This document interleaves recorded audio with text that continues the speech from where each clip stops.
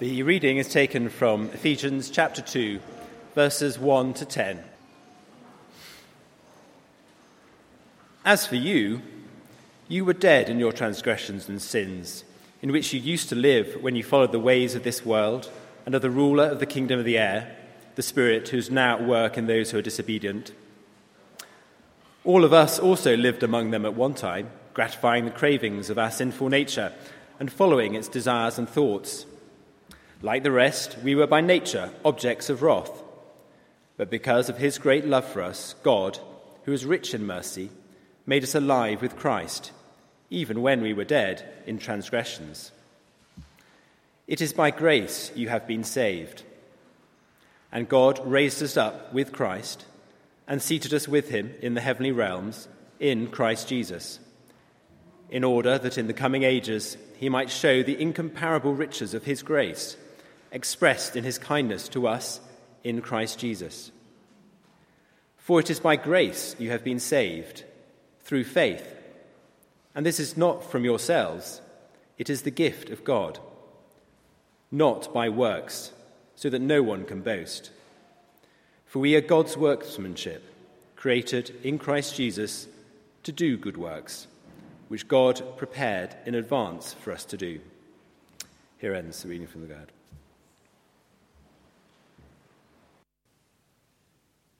Loving Father, may the words of my mouth and the meditations of all our hearts be pleasing unto you, our rock and our Redeemer. Amen. Now, I know I'm just getting to know you, and many of you will not know that I'm not very practical, nor am I very creative. But there are some things that when I see them, I wonder if I could do better. And this is one of them. This is something where I think I could do better. I wonder if you've experienced this as you stop off at a motorway service station and you're looking for a cup of tea and they give you a teapot something akin to this. There are often a plentiful supply of these in churches too. But who thought these were a good idea? You see, there are three properties to the metal teapot that make it a ridiculous vessel for pouring tea. First of all, the material chosen for the teapot is itself a conductor, which means that the heat from the boiling water that's poured into said teapot is transferred to the metallic surround. But the really mad thing is that the handle is metal too. So as you nonchalantly pick up the teapot to serve your tea, you typically find that the handle is white hot. Couldn't they have chosen a different material? Secondly, there's the cup-avoiding spout, specifically designed for your tea to go everywhere except the cup. So sure enough, as you pour your tea with minor burns coming to your hand, the tea goes into your saucer, it soaks the sugar sachet, floats in the tray, and gently runs down the side of your table. And thirdly, there's the TARDIS-like quality to the teapot. You see, the amount of tea that ends up on the table bears no resemblance to the innocuous-looking little teapot that stands proudly on the table in front of you. Does that ring bells with you? I think it's a disaster of a design. The one thing they're meant to do, they don't do. They need redesign. And I want us to hold on to this image of the teapot as we think through our theme today, that grace frees us to serve. Because I want to suggest that if we're not serving, we're not performing the very task for which we were made. We're in a series looking at the impact of grace on our everyday lives. And today we're looking at the fact that grace frees us to serve. Isn't that an oxymoron? Can I really be freed to serve? We tend to think of service as an obligation. A slave serves their master. We look for customer service because that's the written contract that we have with our service provider. or the unwritten contract that we have with a great brand. But it rarely comes free, does it? If I serve, it's either an obligation which I'm employed to do, or by virtue of my status, I'm expected to deliver it, or it's something I do for a specific period of time, my way of giving back. And I purposefully withhold my rights for a time in order to serve. But it's almost always time-bound. Service in a Christian sense is very different. It arises from grace, and it's the purpose for which we're made. Now, the passage we read in Ephesians 2 tells us the story of who we are. It tells us of our identity. It tells us of the amazing grace we've experienced that frees us to serve. And I'm convinced that if we could get our heads and our hearts around the reality of our identity as Christians, then service would cease to be a drain on our time. It would cease to be a drain in terms of energy, and it would be a joyful, life-giving, Christ-encountering way of life. Paul contrasts what we were by nature and what we have become by God's grace. Look with me, verse 1. By nature, we were dead. Now that's not a figure of speech. It's a factual statement about our spiritual condition. We were dead. Or verse 2, by nature, we were enslaved. Our lifestyle was characterized by sin. We were under the influence of the world, the flesh, and the devil. We were enslaved by them. And we were condemned. Verse 3, we were by nature objects of wrath. Now, of course, elsewhere, Paul talks about how we're made in the image of God. He talks about degrees of human depravity. But in spite of these qualifications, this is still the reality. We were condemned. So no education, no furtherance of a just and good society, no great works of our own are going to help. And Paul asserts, and it's my experience too, that the solution, the remedy to this disease is Jesus. Dead, enslaved, and condemned. That is what we were. But look at verse 4. But God. Everything changes. We were dead, but God brings resurrection and new life. The tomb is empty and the promise is resurrection for all who believed. We were enslaved, but God brings freedom to the captive. He brings freedom to serve a God who loves without fear. We were condemned, but God brings forgiveness through blood shed on the cross. And because of but God, we find what we are by grace. Because the description that follows is not a description of Jesus, but it's a description of you and of me. Of us who trust in him, of people united to Christ. You see, a Christian isn't somebody who follows a special teacher or who assents to a particular doctrine. It's someone who is in Christ, joined to him, related to him, organically one with him. So everything that he has done becomes ours by virtue of our union with him, just as in marriage we share the wealth or the poverty of our spouse. So what are we by grace? Well, verse 5, he's made us alive. He speaks of his resurrection. Or verse 6, he's raised us up. He speaks of his ascension. He's seated us with Christ in the heavenly places. And by verse 10, Paul speaks of us being God's workmanship, God's handiwork.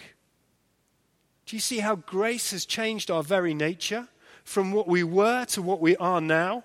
God's workmanship, his masterpiece, his work of art. Do you ever think of yourself in that way? When you look in the mirror, what do you see? This week I saw some grey hairs appearing. And having got back on the hockey pitch after some time away, I felt my aching limbs for the first time in a while. How can this body be a masterpiece? But we are. Recreated through Jesus, made alive to God. Through him we have a sense of identity and self-worth that comes through Jesus, not through other things. Not through the way that we look, and that's a relief. Not through the way that we perform, not through how we pray, not through how we feel, but through Jesus. Our identity has changed forever when we are in Christ. Not verse 8, because of any good works on our part, but because of the grace of Jesus. The words that are used to describe what has happened are words that describe something in God, not us. Just flick down with me. Verse 4, his mercy. Mercy, compassion for the helpless. Or earlier on in verse 4, his great love. The only thing that could triumph over wrath was the love of God. We deserve nothing but judgment, and yet 3 times it talks of his grace, the only thing that can rescue us, because it's undeserved favor. And we're saved by kindness. There's nothing of us. Even the faith we hold is a gift of God, verse 8. It's all about Jesus. This is his grace. And if that's his grace, then the question comes to us, how then should we live? If history will culminate in a day that Jesus comes back, we should live a life that reflects what we now are. Live a life for which we've been designed. We should be the masterpiece that God has created us to be. If we understand our identity aright, then it will impact our purpose in life. And our purpose is clear, isn't it? Verse 10. For we are God's workmanship, created in Christ Jesus to do good works, which he's prepared in advance for us to do. We're created for good works. No, we're not saved by good works. I hope I've made that clear. We're saved by the abundant grace of God. But we are saved for good works, for service of the one who prepared these good works for us to do. So do you see, this is actually a question of lordship. Do I bow the knee and do I embrace the purpose for which God has made me and delight in his purpose for me? Or do I rail against it, live for myself and serve, or do good works out of a desire to placate my own inner guilt or my false belief that this will in some way help the fact that without Christ, I'm dead, I'm enslaved, I'm condemned? Who do I serve? Who's Lord in my life? In Paul's language, it's about how we walk or how we live. You see, he purposefully contrasts verse 2 with verse 10. So verse 2, you were dead in your transgressions and sins in which you used to walk. And verse 10, you are created to do good works which God has prepared in advance for you to walk in. Grace frees us to serve, to do good works, to walk in a different way under the lordship of Jesus. Friends, grace frees us to serve, not to volunteer. This isn't about volunteering to plug a gap in the coffee rota or the children's ministry. Paul describes the church as a body, and it makes no sense to talk of a volunteer fibia or a volunteer sternum. Grace frees us to serve, not to volunteer or to feel so guilt-ridden by the perpetual request for help that we fill a role for the next 20 plus years, which brings no joy, that jars with the person that we've been made to be. We need to identify our gifts. We need to seek to worship God in the church by being body and serving together. If you need help to identify those gifts, come and talk with me. We've got some folk that would love to explore that with you. If you're new here or you feel unconnected in a large church, there's no better way to connect with others, to belonging, than serving and playing your part in the gospel ringing out from this place. By being not a volunteer, but by being a servant, a priest, a friend, because that's what Jesus calls you. And as you reflect on God's grace to you, if you want to serve your brothers and sisters and show them grace, then get onto the website, speak to a ministry leader, or come and find one of the team. We would love to find a place for you to serve within the body. And to all those of you who already serve, and this church is full of people who consistently give of their time and talents in many different ways, thank you. Thank you that you understand that your identity has changed. Thank you that you see that you're a masterpiece designed to serve, and that you're obedient to that within the context of the local church. We are all beneficiaries of what you give. So thank you. But this isn't just about church. Yes, I want you to serve joyfully and fruitfully here, and there are loads of opportunities. And in serving, I do believe that the body will be strengthened. But this call to serve is more than serving as a preacher, as a member of the choir, or as a home group leader. God has prepared good works for you, but he calls us also to service outside of the walls of this church. If you flick down to the rest of Ephesians, you see that Paul applies this to marriages, to families and households, and to employment relationships as much as he does the church. So how does your identity as a new creation play into those contexts? Are you an academic who happens to be a Christian? Or are you a Christian academic?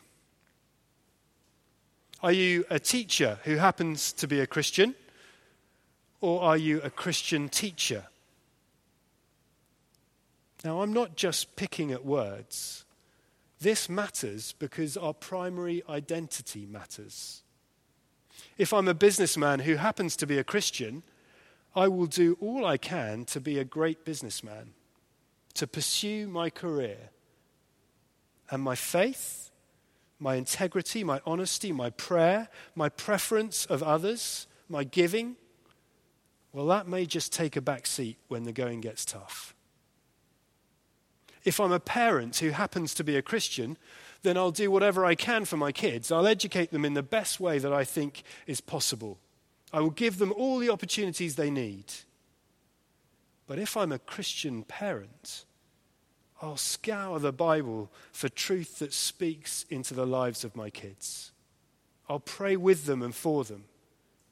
And when the showdown comes at school or at home, when the choice comes between great schooling or great faith, I'll choose great faith. Because I know who I am. I'm a masterpiece. And I know who I serve. I serve the God who shows amazing grace, even to me. Who am I? Who do I serve? This is about serving as Christ serves. Paul writes elsewhere that Jesus, being in very nature God, did not consider equality with God something to be grasped, but made himself nothing, taking the very nature of a servant, being made in human likeness.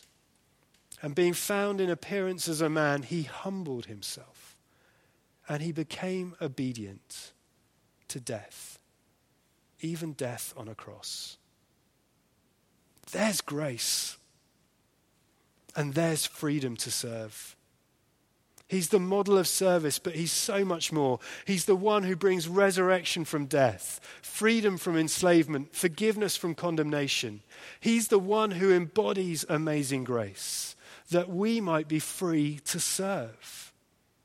And he turns what in the world's eyes is seen as an obligation, a foolhardy laying down of our own rights and privileges, into an act of worship as we serve him, the one who knows us and made us to be the masterpiece we are. So guys, don't be like this poorly designed teapot, please. Struggling to fulfill the purpose for which it was made. Come on, get stuck in. Delight in the work of art that God has made you to be. And do those good works that he's prepared for you to do. As you've experienced grace, so bring grace to others as you do good works and serve him. There is really no greater freedom than being a child of God, doing the things of God, under the lordship of God, for the glory of God. Let's pray.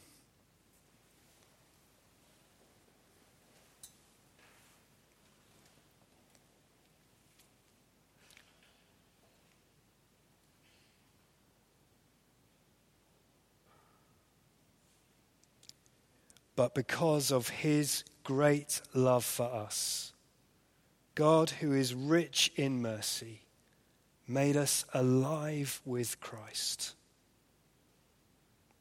It is by grace you have been saved.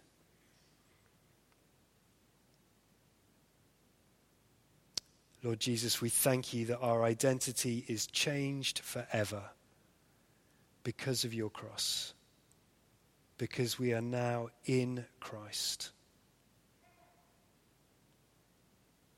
We thank you that you have given us a freedom to be those who delight in the masterpiece that you've made us to be.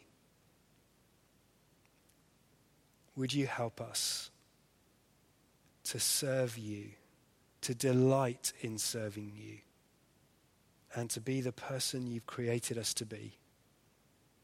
That this world would know that you are a God of love and of grace and of service and humility. That this world would see that you, Jesus, are God. For your sake and for your glory we pray. Amen.